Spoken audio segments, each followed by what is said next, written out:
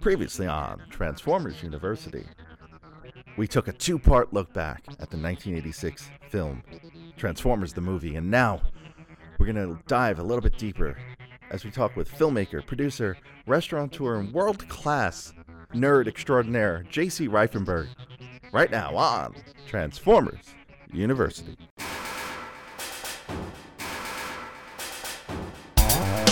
Hello, my friend, and welcome to episode 52 of Transformers University. I am your host, Anthony Bricali, owner, operator, madman behind TFU.info, the toy archive, the social media, the YouTube channel, and this podcast and more. And today, oh man, do we have an episode for you. If you liked the last two episodes, if you liked our look back on Transformers the movie from 1986, you're going to love this conversation. Some of you may know J.C. Reifenberg's work. I know J.C. Reifenberg from work. Not presently, but J.C. and I used to work together at our old gig for Major League Baseball at MLB.com. I actually used to work for J.C. for a couple of seasons, and then J.C. moved out to L.A., and he was our freelance camera guy, and he worked for me for about a season and a half as my L.A. guy. There is not more that could be said about JC's work ethic and knowledge of film. He is one of the hardest working people I've ever met. To give you a story of one of the times it's about a year after we had started working together, it was the start of the 2006 baseball season. And at MLB in those days, budgets didn't kick in until April 1st. So that means if you were doing some sort of computer upgrade or whatever, your group didn't have the money until April 1st. Now, if you're familiar with baseball season starts plus or minus a few days around April 1st. And the season actually, 2006 season kicked off officially, I think, on April 1st or March 31st.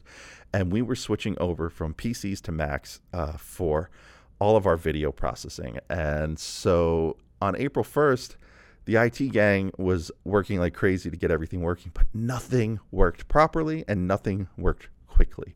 So it was taking us hours to process video. And to give you an idea of the technology at the time, we were breaking ground as a group, as a company, by being able to send baseball highlights to people's cell phones in under 2 minutes.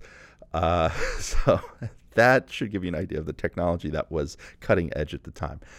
Nonetheless, there were a handful of us, myself and JC and two other people, that worked crazy hours those 2 weeks. And it is the biggest hourly paycheck I have ever made in my life in terms of hours.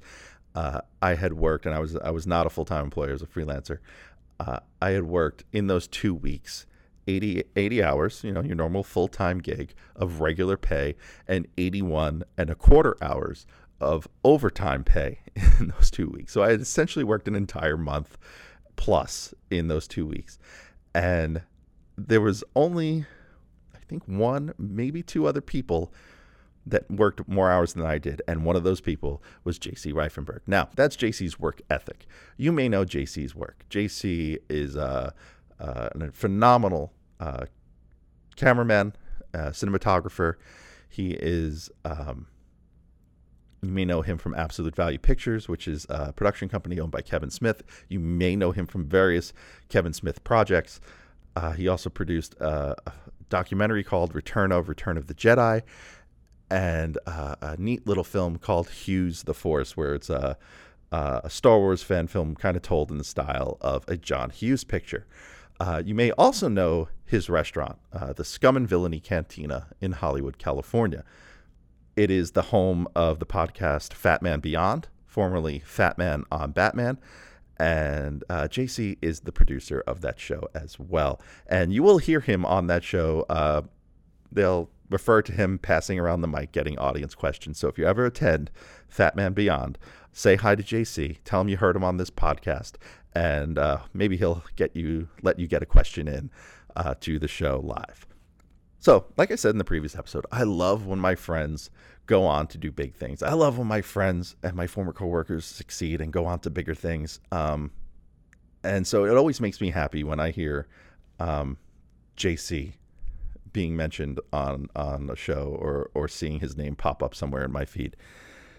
And so I felt like he was the perfect person to tap for this conversation. Now, you may have heard me on another former coworker of both of ours, Seth Everett, his podcast Hall of Justice, and JC has been on there as their Star Wars correspondent and is Star Wars insider, as Seth would say. And they broke down The Last Jedi, and JC really did put that film in a space for me where I enjoyed it, but I couldn't really see what was wrong with it.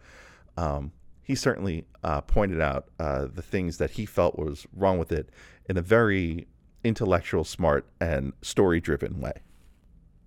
So, I felt JC was perfect for this conversation about Transformers the movie. And when I reached out to him, I never realized how big of a fan of this film he was. So, just in some direct messages back and forth between me and him, I realized this was more than just having him as a clip in the previous 2 episodes. I really wanted to sit down with JC and pick his brain on this film. And we did. And even more, we talked a little bit about the Bumblebee film from last year. We touched slightly on Netflix's Voltron. And so if you're worried about spoilers for Bumblebee, I would stop here. We don't really get into spoiler territory with Voltron. We definitely don't get into anything story specific. So no worries there. And of course, if you haven't seen Transformers, the movie from 1986, why are you listening to this show right now? Stop it, pause it, and go watch the damn film. So with that said, here is my conversation with JC Reifenberg. Okay, cool. I love Transformers. So we can talk. We'll talk. This will be fun. I've never done a Transformers thing either, so I'm super excited about that. I get to talk about,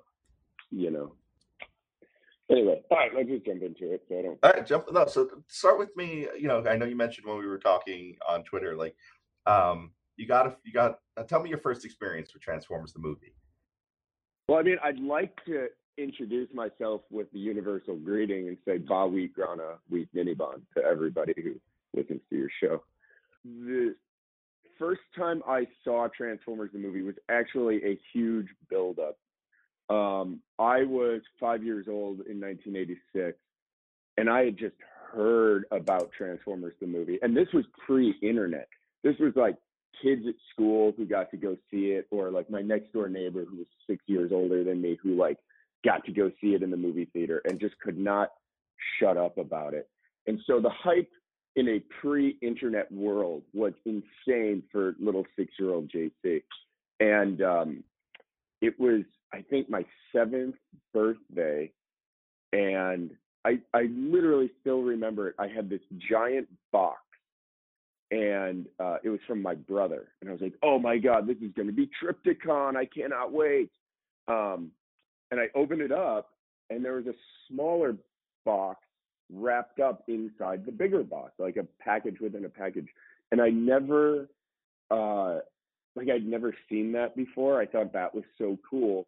And then I ripped the paper off, and it was the old white box of Transformers the movie, like the original VHS, where with the artwork with Ultra Magnus, with the I think he's pointing his gun kind of towards the camera, and Unicron's up at the top, kind of looming over them. And I freaked out. I freaked out in a way that I haven't even done for Star Wars, like when the special editions came out or the new movies. It was like unbridled exuberance. And the moment my family left, I just wanted to rip through packages. And I did end up getting Trypticon that birthday.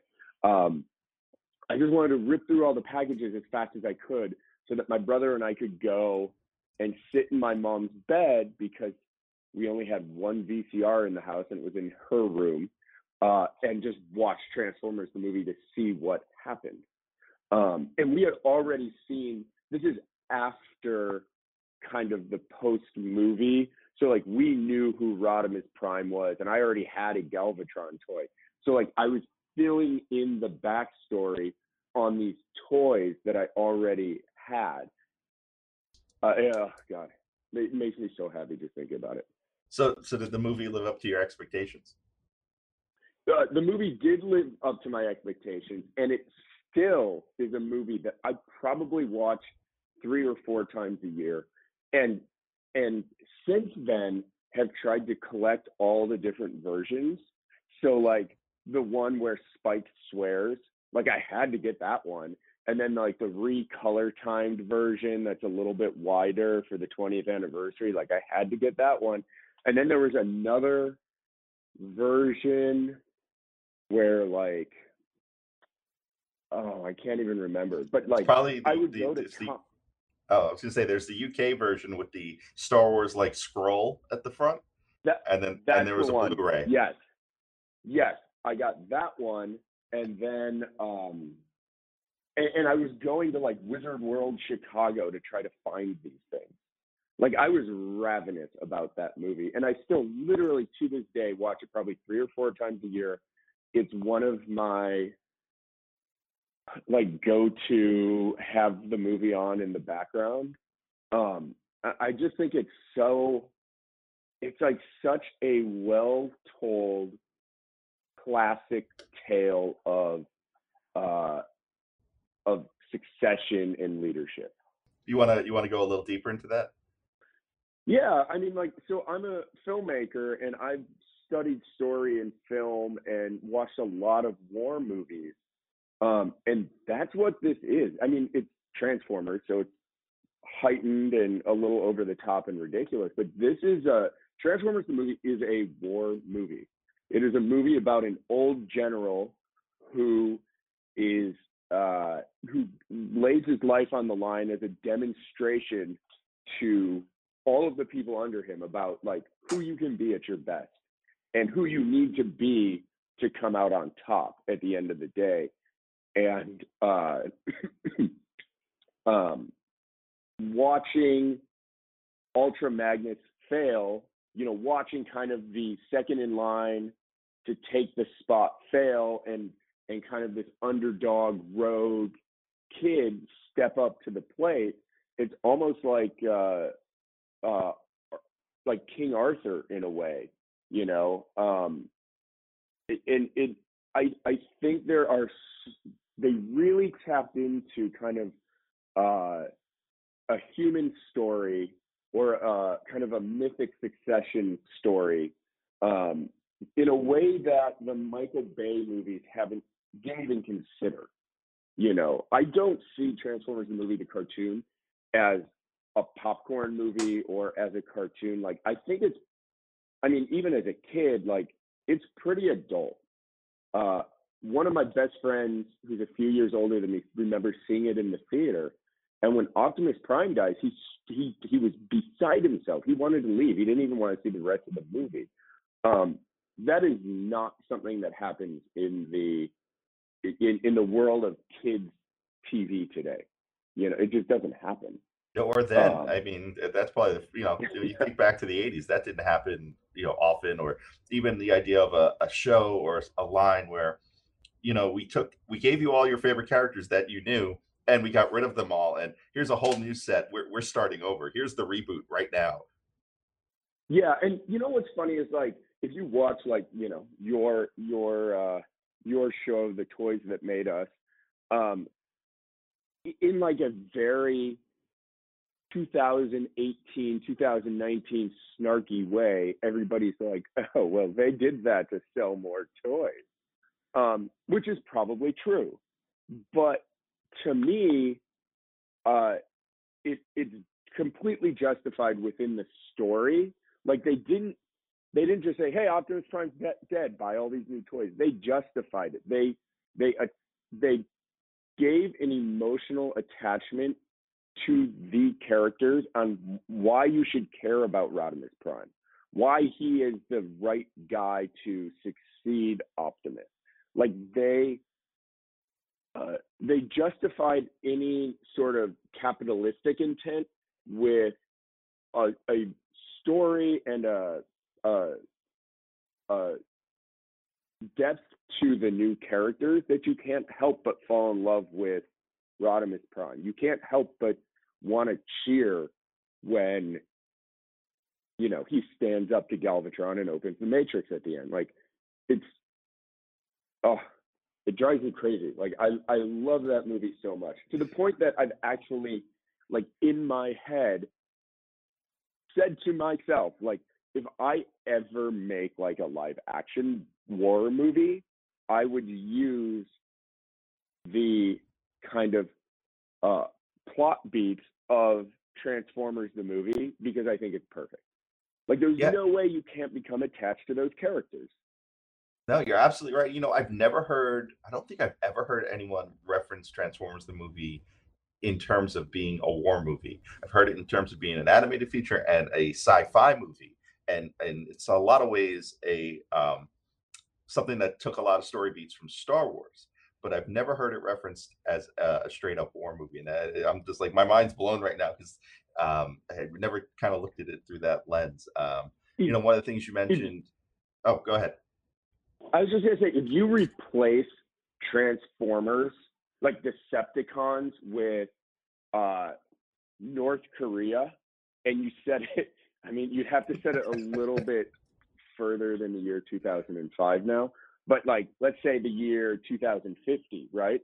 And you replace the Decepticons with North Korea, or, Russia has almost like a Red Sun type situation where Russia has taken over the world, and you've got this rebellion of people who used to be a world superpower, and our hero, whoever the John Connor of the United States, sacrifices himself, and you have this amazing story of this kid who, if I were making the movie, I'd give him a last name like Lincoln or Kennedy, right? Stepping up to lead like kind of the changing point in that war. Like, it's like Academy Award winning plot points. And I know that sounds, I sound ridiculous saying that, but like the basic story of that is so humanistic, and just is the perfect story for war. It's I'm not even making any sense because I'm so invested in that movie. It's funny. Do you feel, sometimes I see it, especially after seeing, did you see Bumblebee, by the way? I did see Bumblebee. Okay. After seeing it, I thought it was really well done. And I think if you put nostalgia aside, if you put your love for the film aside, if you can do that, I feel like I've said, I think Bumblebee might be the better film. But I also feel like people get very clouded with that love for this film, because it's had 30 years to kind of gestate inside of people and grow. Do you feel there can ever be a Transformers movie as good as this one? I think so. I mean, it's not like the plot of the movie isn't completely new like it is in The Matrix, right? When you saw The Matrix, you were just like, oh my God, I don't even know what I'm watching. This is incredible. I've never seen anything like this. Where like you could probably go through history and pick out quite a few movies that follow the plot of Transformers, the movie. So I think if you did, I think there would be a way to do it. I think if you enjoyed the first 5 minutes of Bumblebee, which is like pure Cybertronian nostalgia amazingness, I think that they could probably do it. I think the hard part would be you would have to not speak down to the kids.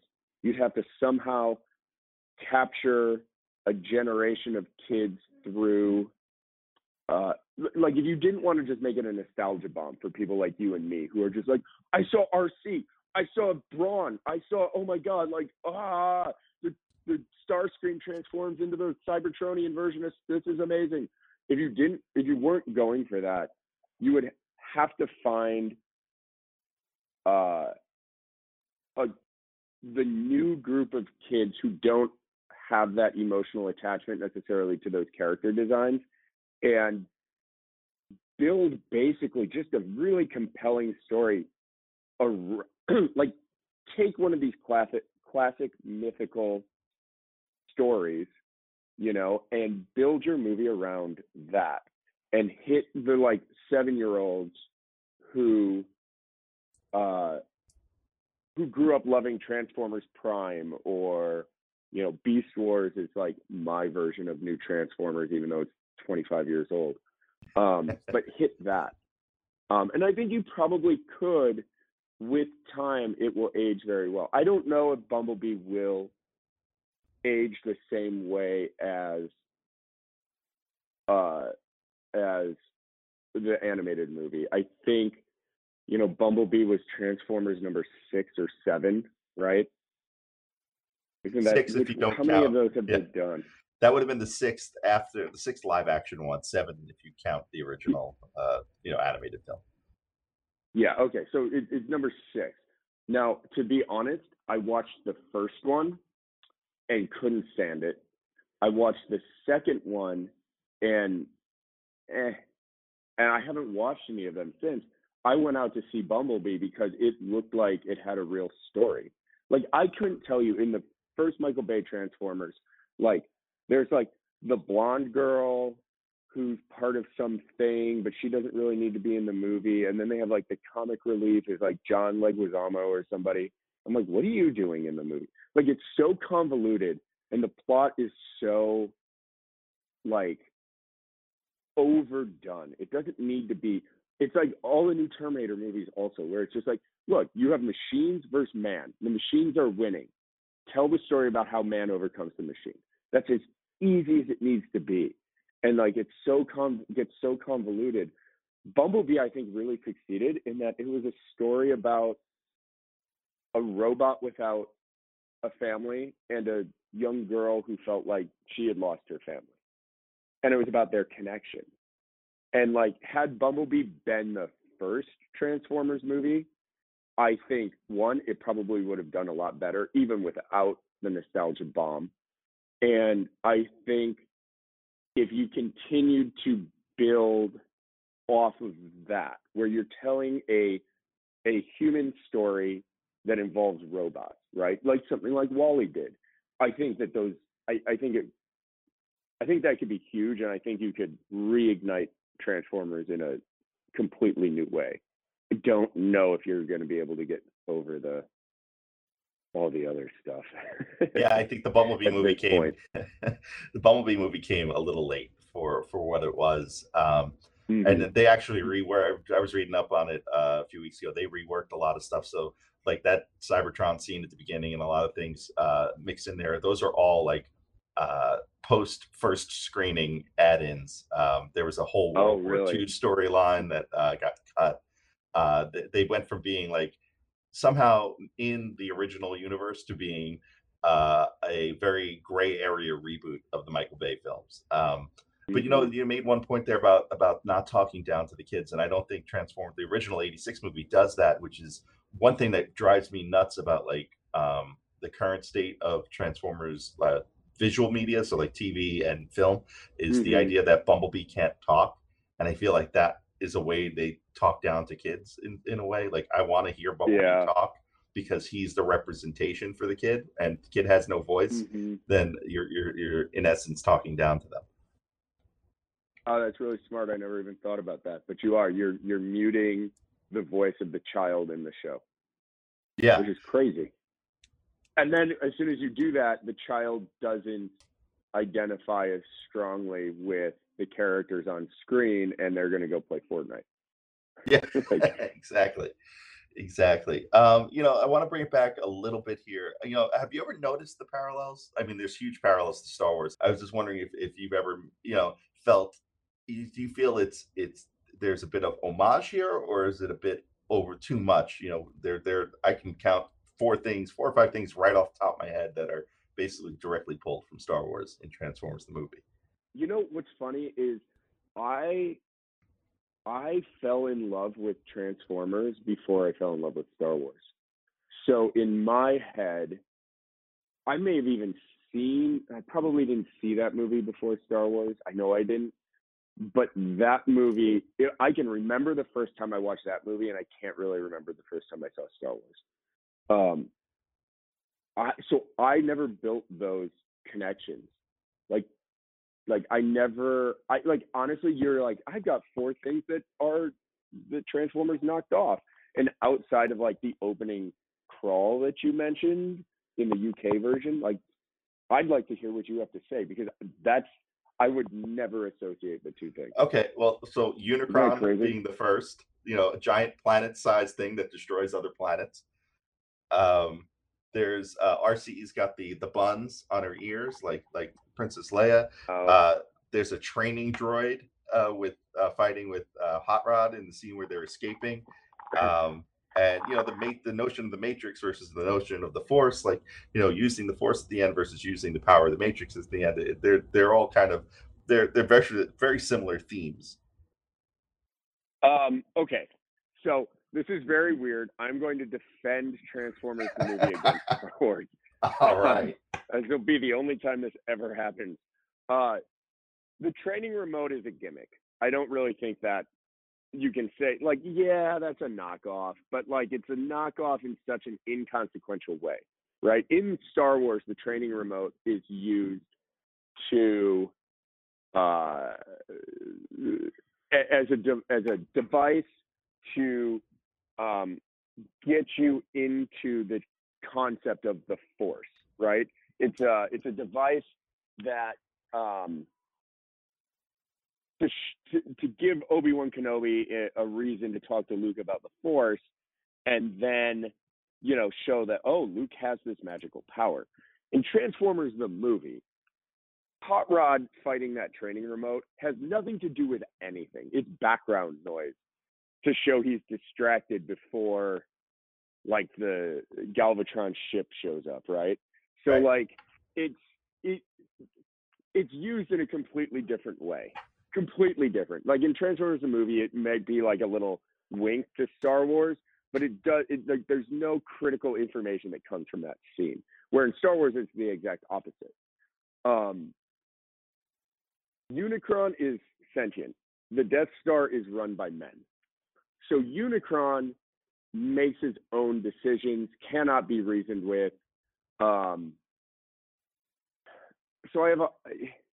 it's a planet that destroys a planet, but I don't necessarily feel like that's you know what we should do? To me, I always saw Unicron as like, who's the biggest robot? Metroplex, or Superion, right? Or Devastator. Like, let's make a thing that's bigger than Devastator. Well, what would that be?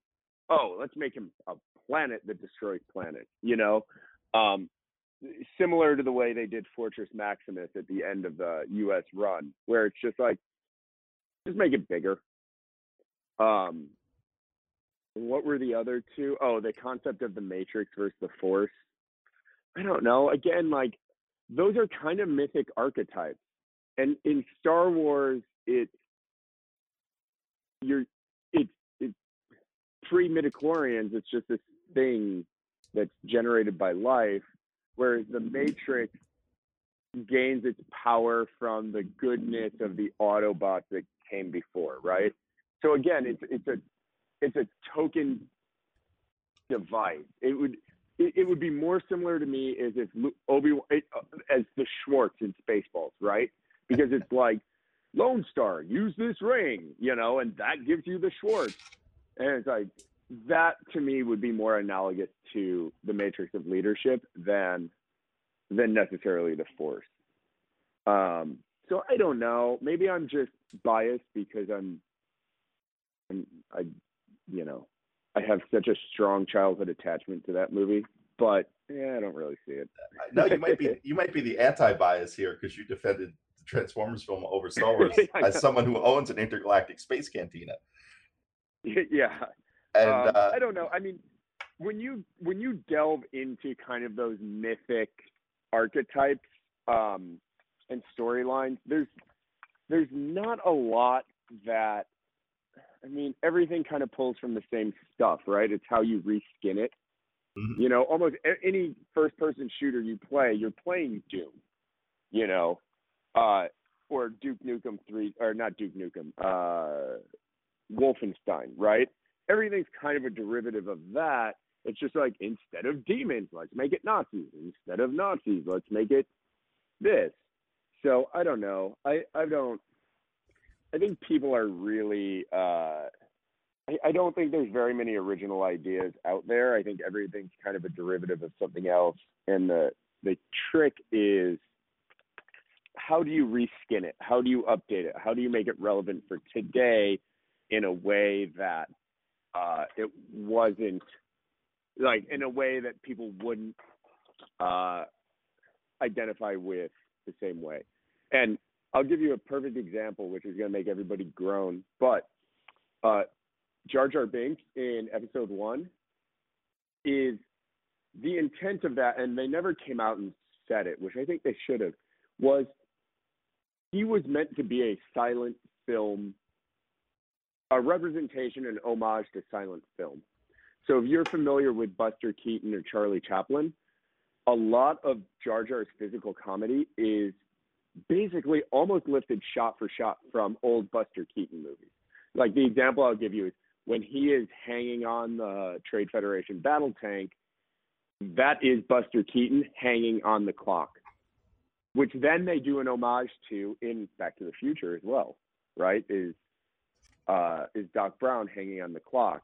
And you know it's an homage in Back to the Future because at the beginning of the movie, he has a cuckoo clock that has Buster Keaton hanging off it. So these ideas are reskinned, recycled, reused over and over and over again. And the reason they do that is because it's familiar. It's a language that has been in our society for so long that you instantly understand it without having to go into an in-depth explanation. And to bring it full circle, to the Back to the Future reference, the voice of Kranix, the alien that gets caught by the Quintessons, is Lou, the diner owner in Back to the Future. Nice. Hey, can we talk about how amazing the cast is? So yeah, Leno, let's talk about the cast, because I actually just posted, and I'll say in the video, I just did a Meet the Cast episode of the podcast where we kind of broke down all the cast people and other things they've been in, kind of putting faces to the names of everyone that was in the movie. So, and you find like random things like David Mendenhall, who was the voice of Daniel. He was, Sylvester Stallone's kid in Over the Top, and then like he was in an episode of Different Strokes. He was. It was the episode that had Nancy Reagan telling kids don't do drugs. He was the drug dealer in the schoolyard. Oh my God, that's hilarious. Yeah, I mean, like, I didn't even know that, but just if you look at the opening credits and you start with Leonard Nimoy, like, what? That's insane to play Galvatron. And here's the other crazy thing that they did is they let, like, and I know it would be blasphemous to do it today, but back then Peter Cullen did Optimus Prime, so it wasn't like they took iconic names and actors and put them with the new characters, but they let the old characters be Casey Kasem or whoever. Then John Machida is Blur, the Micro Machines guy. Like, of course, how could you not? But the big one, and the one I always talk about, is Orson Welles. That was his last acting role, I believe. You're correct. And that is something I use for trivia all the time with my nerdy film friends, is I'm like, what was Orson Welles' last role? And everybody's like, oh, it was something from the 70s. I was like, no, it's Transformers the movie. Which is like this incredible, now, like, look, by that time, Orson Welles wasn't the same as Citizen Kane Orson Welles, but what an awesome little footnote for Transformers the movie to be known as the last thing Orson Welles ever did. and he's incredible. Like, it's Orson Welles, you know, it's Leonard Nimoy, it's throw the other ones at me. You got Robert Stack as Ultra Magnus. Oh my God, Robert Stack as Ultra Magnus, who was Elliot Ness. Like, they didn't. I love that they didn't. Like, they were going for a big blockbuster movie. You're casting a big blockbuster movie in that cartoon, you know? And it wasn't even sound-alikes. Like, now maybe, you know, you'll get somebody who sounds like Johnny Depp to do the Johnny Depp part.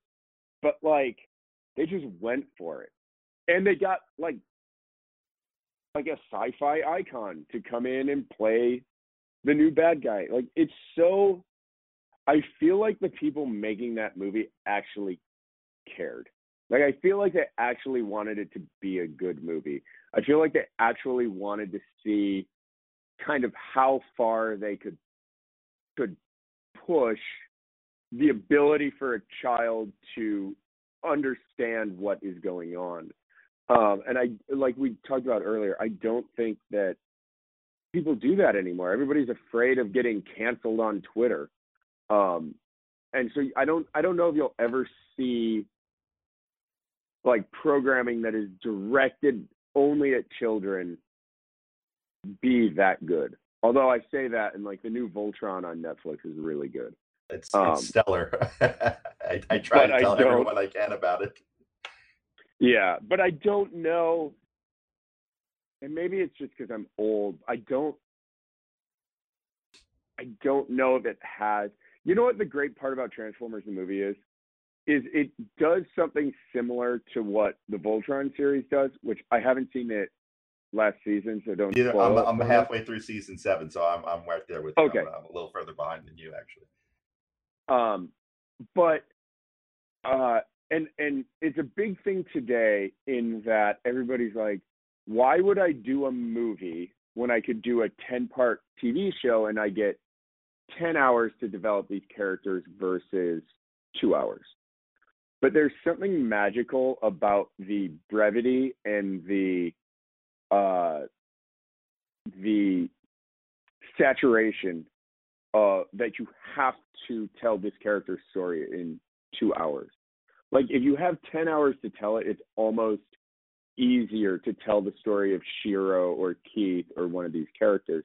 If you had to tell Voltron in 2 hours, how do you do it and keep the potency? How do you do it and make people cry when this person dies or cheer when this person succeeds?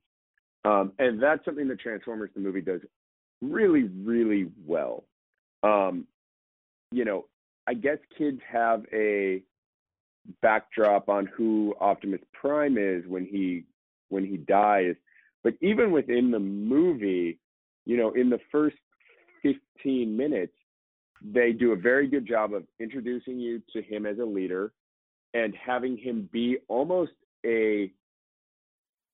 like a god walking, where they're like, you know, they're under attack. Like, the only person who can save us is Optimus Prime. The only person who can save us is Optimus Prime. And they build him up in a way that even if you hadn't seen the first 2 seasons of Transformers, you still look at this character through the eyes of the characters you know have been introduced to in that movie as a demigod. They really devote time and dialogue to character development in a very potent, efficient way. They do. I do think, you know, the viewer, especially the younger viewers, were helped along with having known who the characters were from the show. I think that's what might have given them a bit more of an emotional impact, because if you look back at like reviews of the movie, like say Siskel and Ebert, like they pan the film because they're like, I don't know what's going on at the beginning, and you know, more or less. So I'm probably really paraphrasing that down a bit.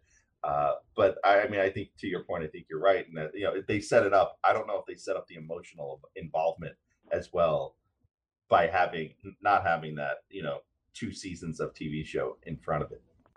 Yeah, I mean, I don't know though. Like, is it a product of like Siskel and Ebert just like being film snobs? Like, does it really need, like, if I showed my nephew the movie first, I don't know if he really needs to know, that Optimus Prime fought Megatron on an oil rig. Like, I think what, oh God, I sound ridiculous. I think it may have been a little bit ahead of its time in the way that today movies drop you into a world and you're expected to catch up. I'll go back to the Matrix again. Like, you're dropped into this world where people can fly across buildings and they all wear weird S&M stuff. And as you watch the movie, you kind of get caught up with it, right? But for the first half hour of Matrix, you're like, I don't know what, red pill, blue pill, what's going on? Like, the character designs are so cool, you're willing to go along for the ride. And your understanding of that universe kind of catches up to the movie at the same point that Neo understands the new universe. And I think that, would kids scream and cry and run out of the theater when Optimus Prime dies without having seasons 1 and 2? Probably not. But would they understand the emotional impact of him as a leader, him as somebody that was seen as their only hope, and he's gone, and that Unicron is still out there?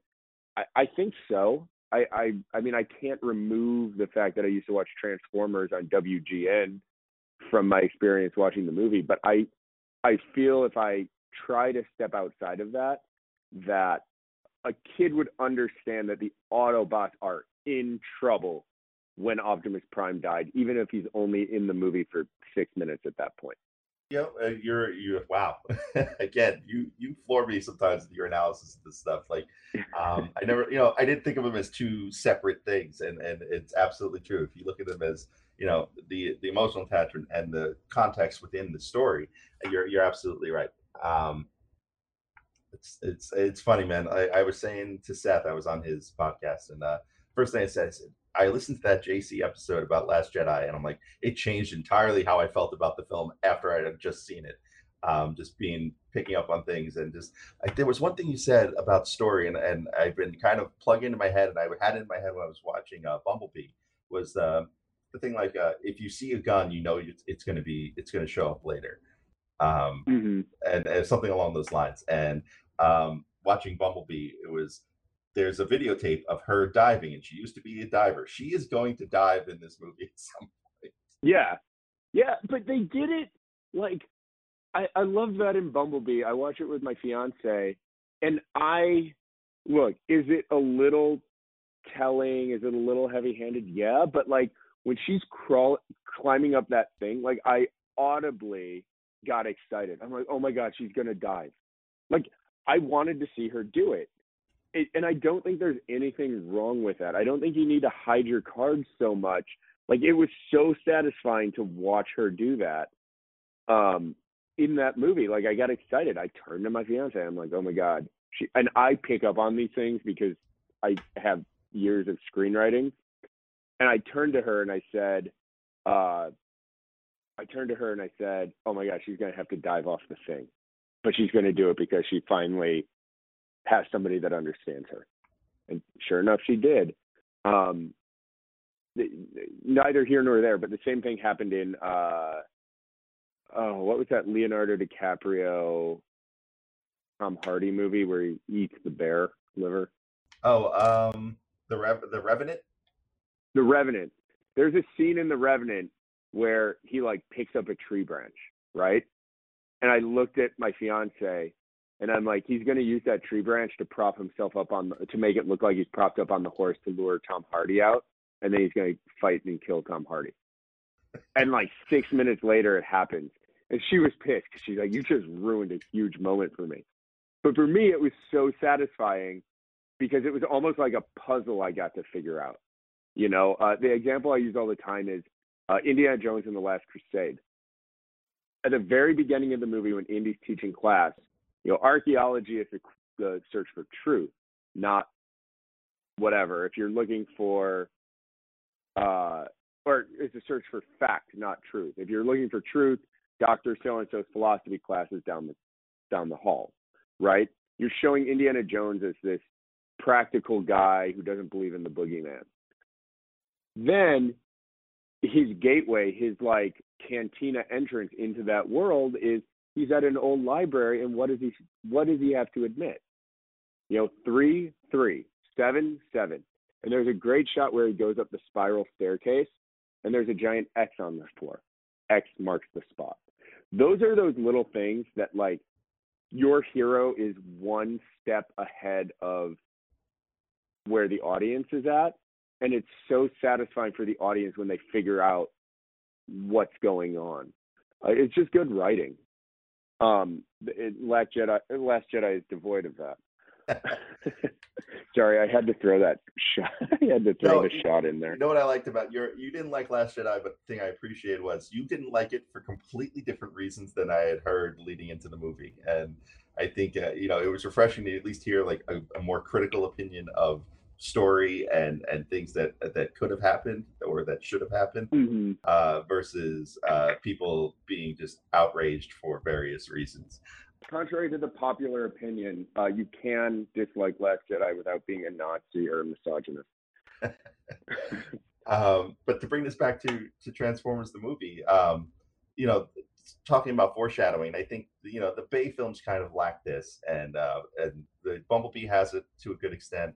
And when Optimus gives up the Matrix in Transformers the movie, Ultra Magnus doesn't catch it. He misses it. Hot Rod catches it. And that's like your first real great piece of foreshadowing that this is going to be important later. Yeah, absolutely. And they let you sit with it. Like, by the time you get to the point where Hot Rod gets his hands on the Matrix, like, you have stored that little piece of information that he catches it in the back of your head. You've waited for him to repossess the Matrix, and he doesn't, and he doesn't, and he doesn't. And as soon as you get to the point where he's like, you're like, oh, he's not going to do it. It was like a bait and switch. Then he, grabs it off Galvatron and opens it. And then you get further satisfaction because not only does your hero succeed, Hot Rod is the older brother, right? If you're Daniel, Hot Rod is your older brother, your cool older brother, and you get to watch your cool older brother succeed. And then it's a Transformers movie. You get to see him transform. Yeah. Wow. You figuratively and literally. Yeah. Which, again, like, maybe that's kind of corny as it comes out of my mouth at 38 years old, but it's satisfying. There's something satisfying about it, even today. Absolutely. And I want to pivot here just to one other thing, because I think you're kind of you're an aficionado of this more so than I am, and people who listen to my show know I love heavy metal, but I tend to slant towards the harder side of things, and I've never met a hair metal aficionado such as you. And you have the credits to back it up, right? You've done stuff with Motley Crue and some other things with some of their tours and their videos. Am I right? So 6 a.m. But okay, with Nikki Sixx is back. Yeah. Okay. So just give me your feelings on the soundtrack. First off, to pick that to put in a kid's show, like, people forget now listening to hair metal because they played at the grocery store that back then they wouldn't sell Motley Crue albums at Walmart, right? So to pick that genre of music, which had been like, vilified and called trash, to like, hey, we're going to sell this to 8-year-olds. One, bold choice. Two, the first two songs I put on the jukebox at Scum and Villainy were Dare and You Got the Touch. Because there is a small percentage of nerds who, when they hear that song, it is a time machine for them. And they're whatever age they were in 1986, when that song goes crazy and Optimus Prime wrecks the Decepticons. It's I when I was in high school, like I didn't even know that you could buy that soundtrack. And one of my friends in high school brought it to school one day. He's like, look at what I got. I didn't even go home after school. I went straight to Best Buy to buy it. And there was a long time when anytime I got in my car to drive, I listened to that soundtrack, Instruments of Destruction. And then when I was in college and Napster came out, I searched Napster for Lion, NRG, like all of those bands to try to find other stuff that they had done. I mean, I still love it to this day. I still listen to it to this day. And in a world now where like Sweet Child O' Mine or Smoking in the Boys Room is on every radio in every supermarket in the world, like sometimes it's nice to drop in like The Hunger by Spectra General and like hear hair metal that hasn't been played to death. Yeah, it's funny. I was actually just talking about this with a coworker of mine. I was like, on like Sirius Radio, they have they have Hair Nation, which is the hair metal station, but like it really only focuses on either the hits of those bands that fit that kind of genre, or songs they put out around the time those songs were hits. They don't really do like, hey, Def Leppard put out 2 albums in the '90s. You want to play one of those songs? Never anything like that. I'm like, there's a missed market there, but these it's funny. You mentioned NRG. They were at a Transformers convention one year, and they had like a table, and it was kind of sad because they were there for like the first day, and by the middle of the first day, they just like nobody was showing up to talk to them. It was probably a few years too soon. Like I don't think the nostalgia had set in for the music just yet. Oh my God, I would go there and just be like, give me all of your albums. Like it's so much fun. And it all kind of has a kind of an aggressive, darker feel that I really think fits with the tone of the majority of that movie. When you've been listening to those songs, which are a little aggressive, not really uppers, right? For that whole movie. And then you've got Vince DiCola, who did Rocky, or did at least the later Rocky movies, doing the score for the movie. And even that is kind of like electronic and dark. And at the end, when You Got the Touch comes on as the one of two, like, I mean, You Got the Touch is like got to be one of the most uplifting songs ever written.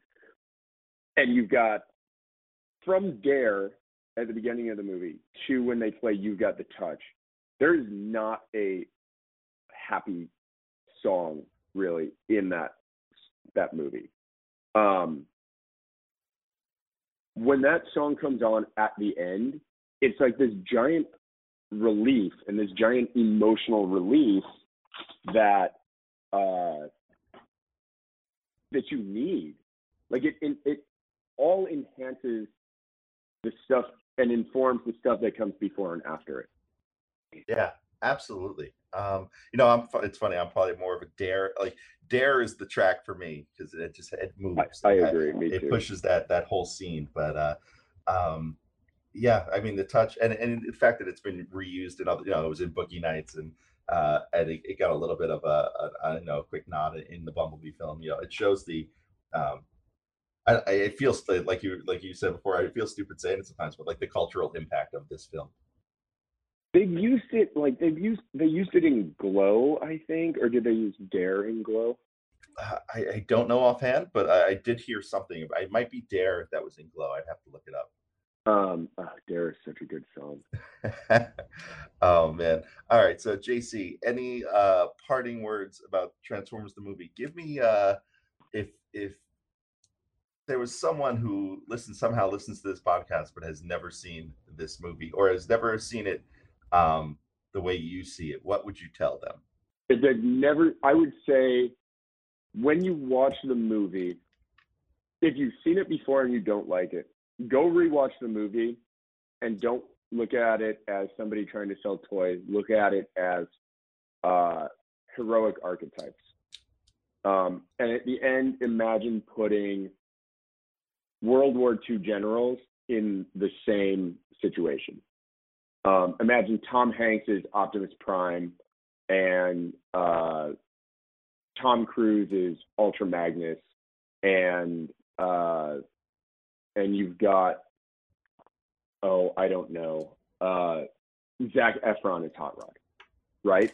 Does the movie change in your mind? Is it your bias against cartoons? I would venture to say yes.